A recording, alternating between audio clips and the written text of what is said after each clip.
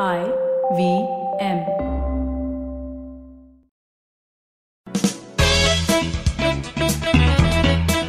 Welcome to Audio Gyan with Kedar Nimkar, a podcast that documents insightful conversations with Indian designers, artists, musicians, writers, thinkers, and creatives of all types. Catch us on iTunes or visit audiogyan.com for more Gyan sessions. Here's your host, Kedar Nimkar. Today I have Pavitra Dikshit with us on Audio Gyan. She's a typographer, graphic designer, and presently working in Landor, Mumbai. She's also a part of Kadak Collective, and today we are here to talk about Indian graphic design with Pavitra. Thanks, Pavitra, for giving us your time, and welcome to Audio Gyan. Hello. Yeah, so, as I told, we'll be discussing about the world of Indian graphic design. So I've come up with a few questions because my knowledge of graphic design, especially in the Indian context, is very digital. So I wanted to touch upon different aspects as well. And let's see how we... Yeah, sure. Looking forward. This will be exciting, I'm sure. You say your exploration in design is within the Indian context. I mean, this is the line which I borrowed from your website. So what do you mean by that exactly? What is Indianness when it comes to graphic design? I think fundamentally I'm Indian, and it's really hard to remove who you are and your roots from what you do, especially as a designer, because this is more like a vocation. And inherently, my context is always Indian.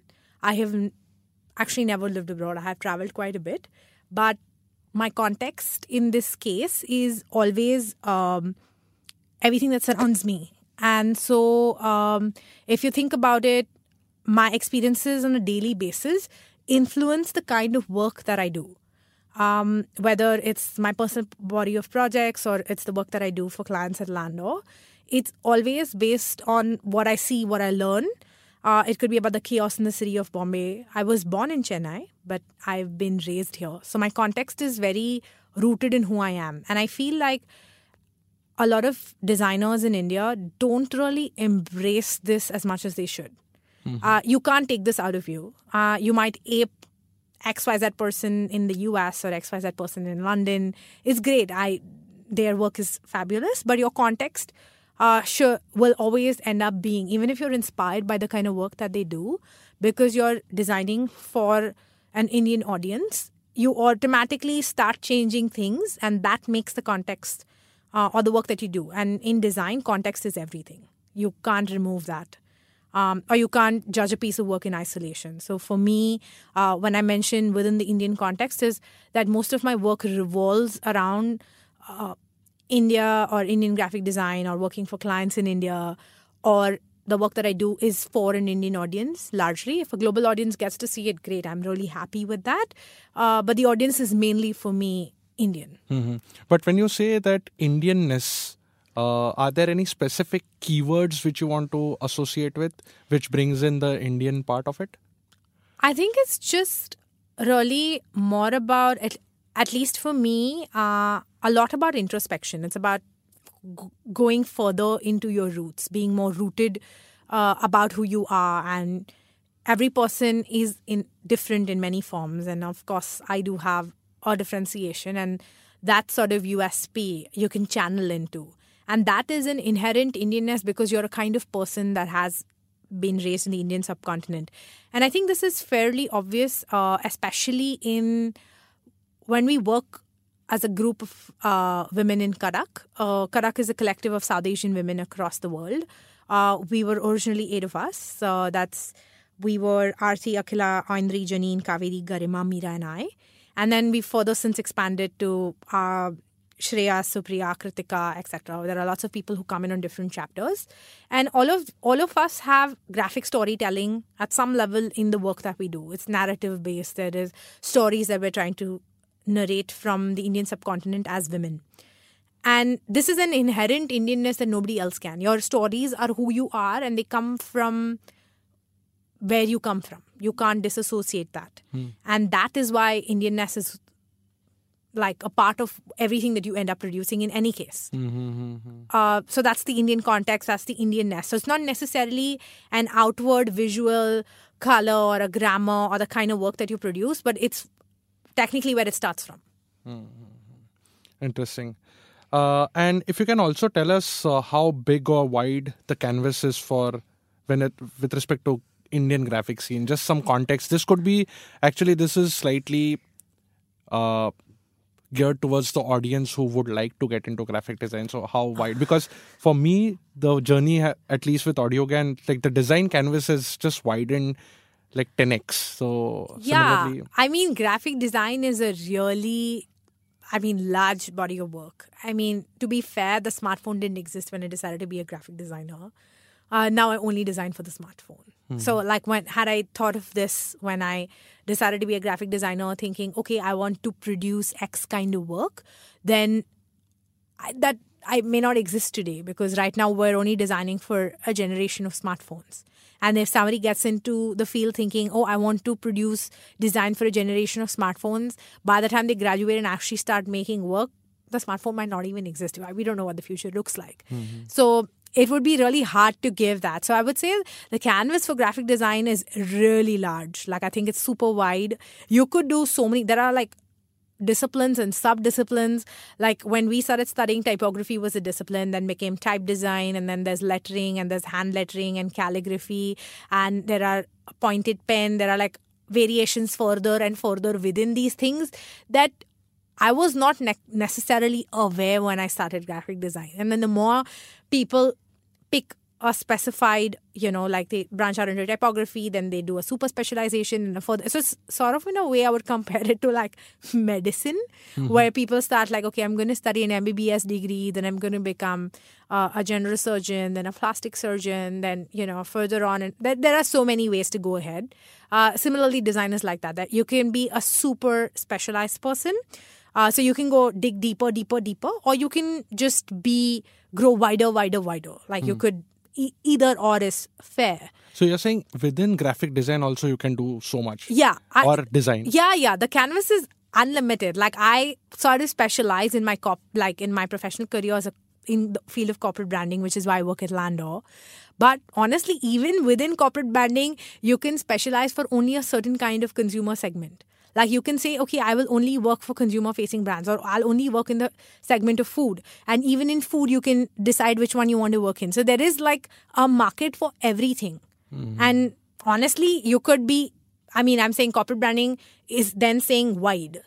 I want to work I could work from everything from finance to insurance to oil and gas to, food to restaurants. That's the wide spectrum. But then after you work there for a couple of years, you could be like, I want to get into super specialization within this. And then you could go deeper. And then you'll just become the master at it. And that's the beauty of something like this. So graphic design, I think, is just, I guess, like somebody saying, Acha, I've studied engineering or I've studied medicine. But like, what's your speciality within that is what makes you who you are. Wow, that's well put. Yeah, I think that would be my thing. Superb. So I also stumbled upon a lot of work which is documented online in your blog and other places. And in that I saw something to do with paper, and it was cut out and some salads were made, and there were different things which were happening on that blog post. So I wanted to ask you, can graphic design be tactile in nature? What is the role of paper or when it comes to graphic? Because again, if paper is just an example, but are there other elements to it? And because my exposure, as I mentioned in the beginning, is very digital. So okay, graphic design is the practice of like creating a visual concept. Okay, it is basically it has to communicate something. So there has to be a narrative or an idea. At its base core, that's what it is. I was fundamentally, while learning in design art school, I learned to think on paper with a pencil. So no matter what the output is, I start there. So whether in the end it has to be a sculptural piece, or it has to be like made out of paper, or it has to be made on the computer, or it's Photoshop work or Cinema 4D, everything starts on the paper for me. And I think like a lot of people who were traditionally taught art would work the same way. But medium, no bar. Graphic design is just imagination. What does your imagination let you or allow you to think of? And then you can manifest it in any format. So when I started the Paper Salads, the project that is like, it was called a salad every week, where fundamentally I really wanted to eat healthy. And I said, okay, let's make this into a design project because otherwise, ye nahi hone wala. Let's just be honest. Ye like aspirational to say I'm going to eat a salad. But actually, honestly, I did enjoy salads. But it's just that the effort to put them together and it's too much. So I said, let's make an art project out of it. So that's literally where it started. And before that, I had, sort of participated in the Global 100-Day Movement project, whatever. And I had sort of toyed around making some stuff with paper. And so then I was like, okay, I'm just going to use paper in this one. Let's see what it looks like. So then on a whim, literally, most of my projects just start on a whim. Please never ask me how this works. But when I start on a whim, I decided that I'm going to make the same salad twice, and I once to eat it because that's the whole point of the project, and then once to recreate it in paper. So when I started it, if you actually looked at the first salad I ever made, it looks exactly like the salad that you eat. It's just a bunch of things thrown together, and it was just randomly sized cut paper. Shapes were triangle, rectangle. I wasn't thinking about it. It was not designed because how I saw it is how it looked on paper. And then it was done. But then as I progressed as it's a composite piece, so I've done it over a period of time. And when I worked on the piece over period, then I was like, okay, the oranges should look more like oranges. This is a pear, it should look like a pear. The salad leaves, if it's a kale, it should look curly. If it's a spinach, it should look more X. I started to design them because obviously the designer in me has to come inside everything. And then I slowly started to make them more interesting, the forms, and I started add layering, then color combination, layouting. Why don't we do this like food styling? And then I basically took the concept of food styling into paper. And that was fun for me as a designer because then it's challenging and you have to constantly innovate and think. So that was a fun project from that aspect. So graphic design, for me, everything would start on paper and pencil and a sketch. And then I would be like, okay, my imagination is saying. So when I started it, I never thought it's going to look like 3D things layered one about the other with color combination. When I started the first piece, I hadn't thought of that. But then that's what it ended up becoming. So I guess. So you could have, if you were better with some other material, say wood or for example. I could have made it. Yeah, I mean, I didn't try. But how does that tie into graphic design as such? Because there's a very famous required. No, it's a very famous thing. Like I don't remember who said it right now, but if you design one thing, you can design everything. Yeah, it's Massimo Vignelli. Yeah, okay. Yeah. I was like, it's a famous person. I was thinking it was Ray Eames, but I was like, no, it's not. But if you can design one thing, like I just wanted to design food at that point because I was like, okay, this is how I'm going to motivate myself. And I felt that that's interesting. Like I feel like a lot of design is from personal experience, and that's what truly makes it like going back to this whole Indianness. No two people, even if they are copying the work that you do, if somebody makes paper food, great, but they won't have the same context as me. They will not find the same ingredients as me. They may not at the same point think of this salad like how I thought of it. And it's fine. You can't, I mean, whatever. I just don't worry about these things. But at any point, what you produce, if it's truly coming from who you are or the place that you're from, I think people will resonate with it. I don't think you should think about it so much. Is my general norm. Nice. Yeah, actually, I'll slightly change tracks and also want to know more about you as a designer. So, how did you choose? How do you choose what you should work on? Especially, I've again read that you're very much passionate about side projects. So, everybody has so many ideas, and like you have to see. You have built composite projects also. So, can you tell us more about that? What it is, why, and how do you approach a project? So basically, some of the things that so this was the first sort of self-published book that I made, and it's titled Discipline. And I kind of think people think of me like that, and I kind of also agree. Kind of somewhere through when I was working, I figured out that discipline is the most underrated skill set to have. I don't know why. It's not very tightly associated with a designer or a creative because most person. people think that creativity just comes to you and you wake up and then you're super innovative. I mean, let's just be honest, it has never happened to me. I don't even know what that looks like. So maybe I'm just not cool enough or gifted enough for that kind of like, I don't know, moment. But it has never happened. And I think that to achieve anything worthwhile, you need to keep at it consistently. And I truly believe that. I mean, you take a sports person, you take a doctor, you take an artist, you take a writer. Everybody shows up. That's what you have to do. I mean, doctors hone their craft over and over and over again. Would you get operated from a doctor who's got like 2 years experience versus somebody who has 30? Obviously 30, because practice makes a man perfect. That quote was not made for anything else. And whether it's a sports person or whether it's a writer, the writers are told they wake up every day and the first thing that they do is like they write for 2 hours. Yeah. And like that is discipline. That is nothing else but discipline.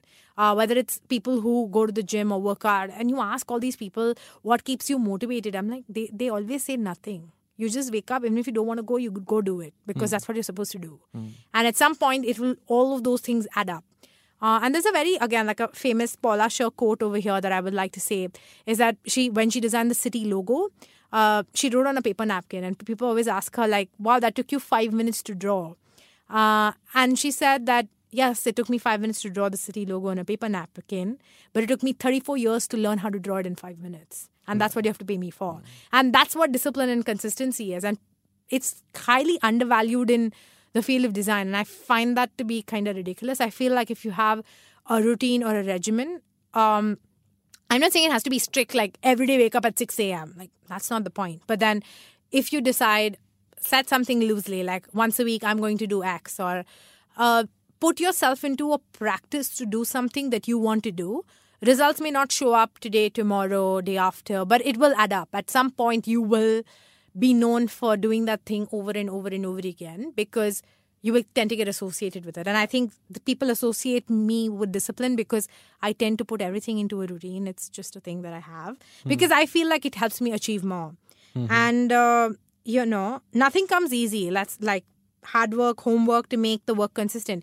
Even if you take some of the world's most famous artists like Vincent van Gogh or like closer home, like Amrita Shergill, or if you think of in F.N. fact, this Souza. Paula Scher thing which you said, I think it was exactly Picasso had a similar experience. All of them. Like they all every day would wake up and paint. Whether people were buying their paintings or whether they were just making paintings for themselves or they was in the end going to go to the garbage bin, they would wake up and paint. They were not asking people like, is this amazing or is this what I need to be doing?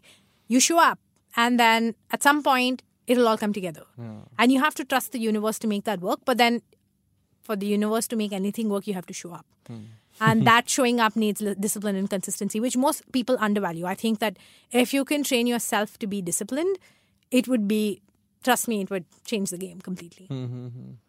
Yeah, I remember like few of the articles which I'd read, at least on, I think, brain pickings. Yeah. They have a lot of articles related to discipline, especially with authors and writers. Yeah, because it actually works. I don't know how else other people do it. Like I said, I've never had this epiphany moment where I'm just like, that thing, I'm going to do that. I don't know anybody who does that either. So, I mean, clearly discipline is working for other people. So I'm pretty sure it will work for most people if they tried. But I think there is that aha moment also, but it just, aha is, I think, is just a manifestation. It's somewhere subconsciously building with that practice and with that routine which you put in. Yeah, you don't just wake up and be like, I've not done a thing, but today this idea is going to change the world. Not happening. Let's just be honest. Cool. So there's a connection between your work life and work life. So how does the day job work in the sense? I mean, like actually at Landor or with your personal thing with respect to design and your discipline? I think this actually, I speak about this often. I have a dual identity thing as a graphic designer. They sort of work as I tell everybody, it's like a yin-yang. I'm totally in a yin-yang. The work I do at Landor is like for corporate clients, we're solving problems on a day-to-day basis. And that is scale and impact. Okay, like last year, I didn't really work on the project, but somebody, like one of the designers in our office, redesigned the National Stock Exchange logo. Wow. Think about it. she's always going to be known as the person who designed the NSE logo till the day she dies. Like, I mean, that is unbelievable. Like that kind of impact. Or the and logo scale. changes. Yeah, the logo changes. Yeah, of course, right? And she's always going to be that person who designed the logo, irrespective of what happens. And that kind of scale is impossible for you to get when you're making a small personal project. You can't impact the lives. We work with clients at all levels. Like, I mean, we have like, say, like packaging projects for like Britannia or Mother Dairy. And those kind of projects, if you're designing, we design the Mother Dairy Dahi pack, and that sort of goes to people's homes. You as a designer have the ability to impact what people are looking at on a daily basis. Biscuit packaging, I don't know, chips packaging. These are things that people consume on a daily basis, and you as a designer are responsible for how that looks everywhere. And so that is like one yin. And the yang is, that work is great, of course, but then it can kind of bog you down with all the things involved with it. It's great on a, like, if you think about the impact and scale and the kind of things that you can end up doing. But then there's also a large part of you that wants to be creative. Okay, now a lot of these projects are more problem solving involved. They, of course, involve creativity. There is no way out of that. But then if you want to explore something new, you can't test it on a project for a client, because that's just, you don't even know if it's going to work. So it's not a good place to try. Sounds aspirational, but maybe a little too much. So experience tells you should try it for yourself. And the best way to try it for yourself is to make a side project. And that's what I do. So unless the client has given full liberty to experiment, but they hardly give. Yeah. No. Let's just be honest. I mean, clients are great, but they're also investing money in this. So I don't think they'll just be like, I'm okay to do anything. They will give you a certain amount. We've had great flexibility in a lot of projects. One of them being Godrej Nature's Basket, where we did the whole like retail experience and like brand language for who they were like 2 years ago. But even with that much flexibility, you still want to do more. So if you had to explore, then what would it be like? So like when I present, sometimes I talk about it and I say that when we did Godrej Nature's Basket, when we started the project, I had already finished making all the 52 salads in my discipline. But think about it, they sort of timed pretty much the same time. And so one is a yin to a yang, and then all the things that I learned in that project we could manifest into, like, I would be like, okay, no guys, we need to do X, Y. These are tactile materials that we could think of using if we wanted to as an exploration. Whether the client buys it or not is secondary. But that ability you can only get, have you already tested this before? So you have to be able to not worry about making money in your personal projects and be like, okay, I'm going to experiment. I'm going to try and, test new grounds. Every time I do a new project, I try and push myself into something that I have not done before. It's pretty hard, but it's a good way to see if you can A, grow as a designer, and B, grow your practice or grow your expertise, and then sort of see how that can be involved into the work you do for clients. In some way, they always influence each other. There is no way that they both exist independently. They sort of work in a interesting wave, sort of, ups and downs. Sometimes this is better, sometimes that is better. And you will find that synergy working for you. At least it has totally worked for me. So I feel like there is work life, and they all sort of like meld into one thing. For me, design is a vocation. It's not a job. Like, I never truly ever switch off. I'm constantly looking at things and I'm like, hey, that packaging is cool. Hey, they changed their logo. Like, you never tune out. There's very little chance as a designer, because you're constantly trying to think of how does that actually work and how do they come up with it? Even something as basic as like lights. You will constantly be doing that. So I guess it's sort of deeply embedded in who you are as a person. So hard to disassociate. In fact, I'm thinking of one question which is slightly on the fly, because I have dealt with this when I was working in agency long time back in WebChutney. Especially this question is more towards the work side of it. A lot of times what happens is advertising or agency kind of a model, the client expects options, right? Whereas in product design, we slightly stay away from product design in the online user interface kind of a thing. You decide on an approach and then keep evolving the design. You don't say, isko pila mein dikhao, neela mein dikhao, right? At least in product design. In graphic, there is scope. So do you deal with that, or how do you deal? There is always room for a sari shop. I mean, there is always room. But I mean, if you're younger and like maybe you work independently, you probably don't have lesser room to say no to a client. But then when you come from a company like a studio like Landor, where I guess we're been around for decades, 78 years, I think, or 77, I'm not sure. But you've been around for like so long that people trust you. So when you walk into a room, they know that it's not coming from some random place. And it's not like I'm the only person on the team. There are like 5 other people. And so you will always get an expertise opinion. So we do present options. I wouldn't say we don't. But it's not like a sari shop where you're like, you have 30 logos and this doesn't work. We just, we present a certain spectrum and we say, this is where you are, this is the shift you want to make, or this is the vision you have for your new company, and we will bring it to life, and this is what it is. And we present a series of things to you, and you can pick. If you don't like anything at all, and if it's completely off the brief, design can be subjective. Like, I don't like this color. Correct. I'm not very sure this font should be rounded. But why? Like, do you have a fund? Does it not meet the brief?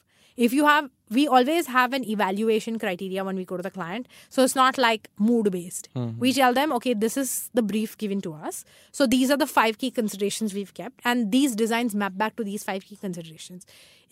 And these 5 key considerations have to be told to the client in advance. So everybody's on the same page when they walk into the meeting. The worst thing you want in a meeting is when those 5 things are not set and the client is on some other page and you are on another page and there is no way there will be a consensus. So when you keep a key set of considerations on the page and then you map back your design to it, plus they can see, okay, these are the considerations. So it's not a subjective opinion, it's always objective. So there's usually a consensus saying, okay, we think this works best, but we are not very sure. Can we see? So we hone in on an approach and then there may be iterations from that. But it's very rarely that there will be like a massive sari shop going on. We really it's not like that. Yeah, in fact, this calls for a separate audio GAN session with someone whom you would recommend. That how do you position design to be very objective? Yeah, of course. Yeah. Pavitra, I would like to conclude with one last question. Yeah. A lot of your recent work involves words and typography. Yeah. Could you talk about it? I mean, also reading or sharing a lot more of books that you have read, or you have also been a reader. So how important it is. In fact, in the first initial conversation also we had discussion about typography and calligraphy or words. So if you want to just summarize this. Yeah, so I was always a voracious reader since I was in school. I don't know, I have endless books. I've read every Enid Blyton available, I think, and Roald Dahl. And my parents would really encourage reading because they felt like it was amazing. And sort of when I went to art school, because everything was all you're supposed to be a visual person, I just stopped reading. I don't know why. It was something just switched off, and I guess it was college, the amount of parties you attend. Everybody knows about art school parties. So then you became this person that just stopped reading. And then I started working again, and I sort of felt like my imagination was only what I was seeing. I mean, there's nothing wrong with it. That's great. But then I also feel like input is equal to output. This is a thing that I actually believe in. It's what you feed your body is what's going to come out of it. So if your world focus is only about reading about designers, what other people are doing, that's all that will come out. So to be truly different or think beyond what you could possibly do, you should be able to read. It could be anything. I'm not saying you need to pick up a novel. It could be graphic novels. It could be articles on the internet. It could be short form reading. It could be small booklets, short stories. There's a range of writing available in the market right now. It's surplus. Surplus, yeah. And you could start small, grow big, whatever. I feel like reading also should be a spectrum. You should not be I only read X books. I only read science fiction. But why? I mean, it's great. You love science fiction. You can read 50% of your books as science fiction, but you should open your worldview beyond that. I read everything from I love history. So I read a lot of history. Every 5th book of mine will have something to do with either world history or Indian history. And then, like I said, it's something to do with my innate pride of being who I am, an Indian. But there's also a large part of me which likes to read because I used to read like, I don't know, fiction when I was a kid, whether it's Enid Blyton or Roald Dahl. So I have this innate sense of like Harry Potter. My God, those worlds are amazing. I still like to go back to some of them. And some of the books I read are also on that spectrum. So it's not, you don't have to worry. I read young adult fiction. I read short stories. I read politics, everything. Because honestly, you don't know who your next client is going to be. And you don't know when what you read is going to influence what you do. So it's very important to sort of feed yourself in my understanding. And because I read and I used to like writing, I sort of decided to see if I could try to do authorship of some design projects. It started with Discipline, the book, where I wrote some things. It's not truly very successful at it, and I was kind of very young when I did it. So, but then since then I have evolved being able to write. And I feel like when I work, especially with Kadak, I feel like there's an ownership and authorship or like narrative, storytelling is really important.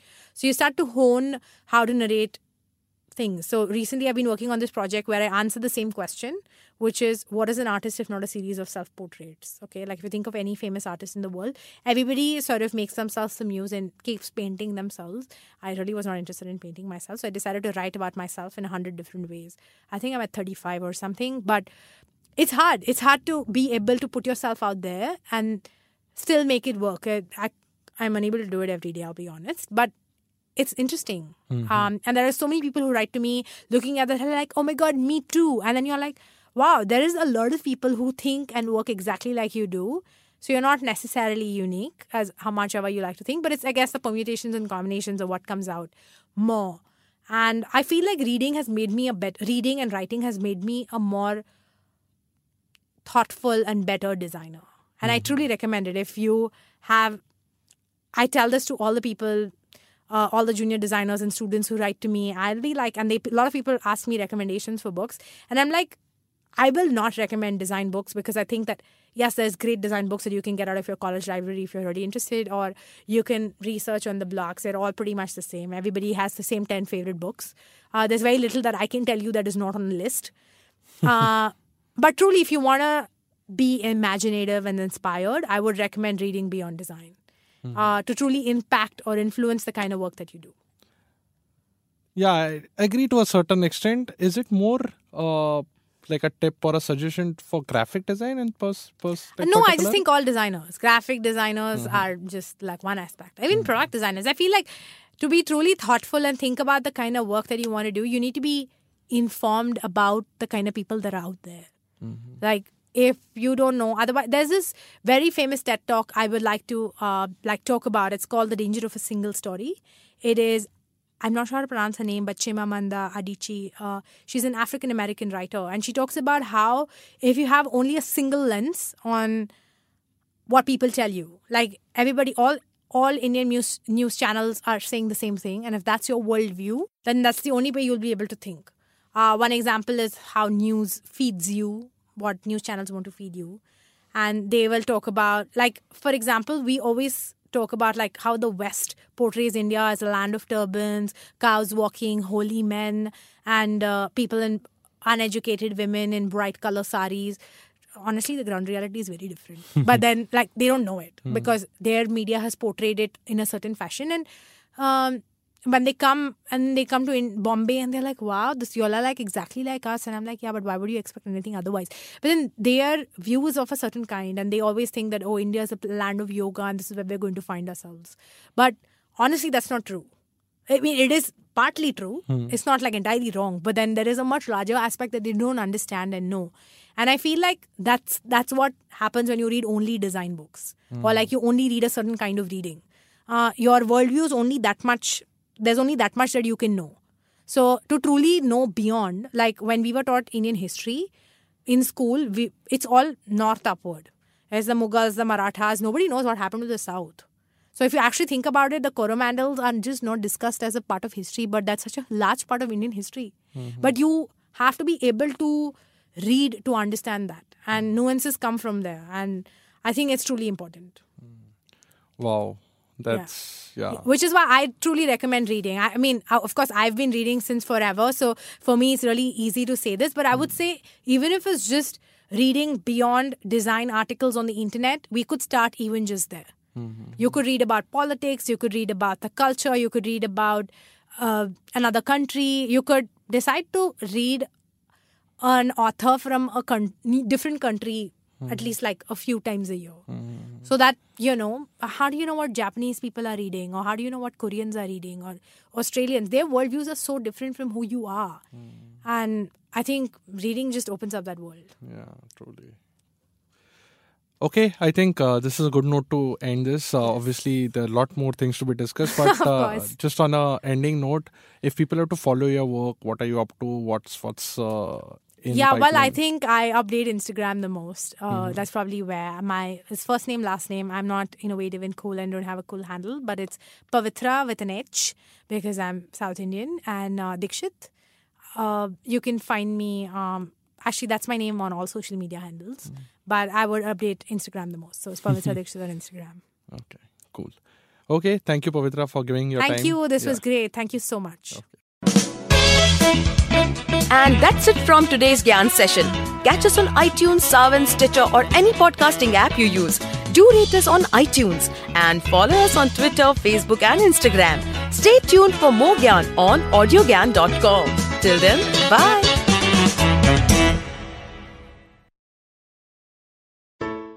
Hello! It's been a great week on the IVM Podcast Network. On This Round is on Me, Gauri is joined by Shweta Nanda. They talk about the financial independence and how it is to be a woman entrepreneur.